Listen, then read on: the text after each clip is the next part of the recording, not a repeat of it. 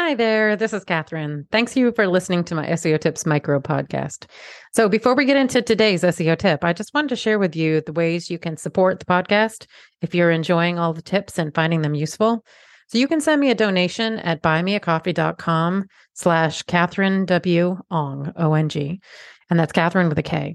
Any and all levels of donation are appreciated. It will help me offset the cost of producing the podcast.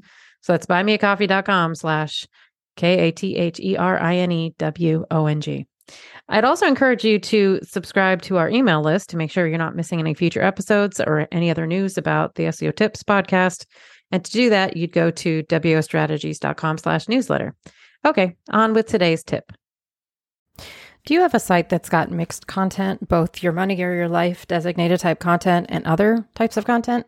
And do you know what might be best for structuring that type of website to get the most organic traffic? Hello, and thanks for listening to SEO Tips today.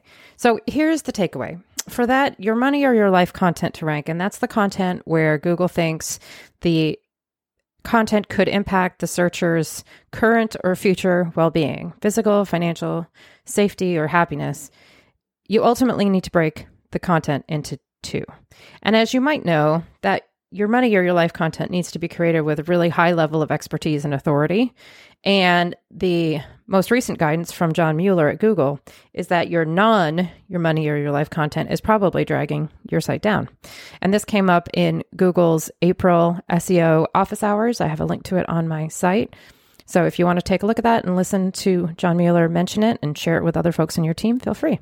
Thanks for listening. Come back tomorrow for another SEO tip.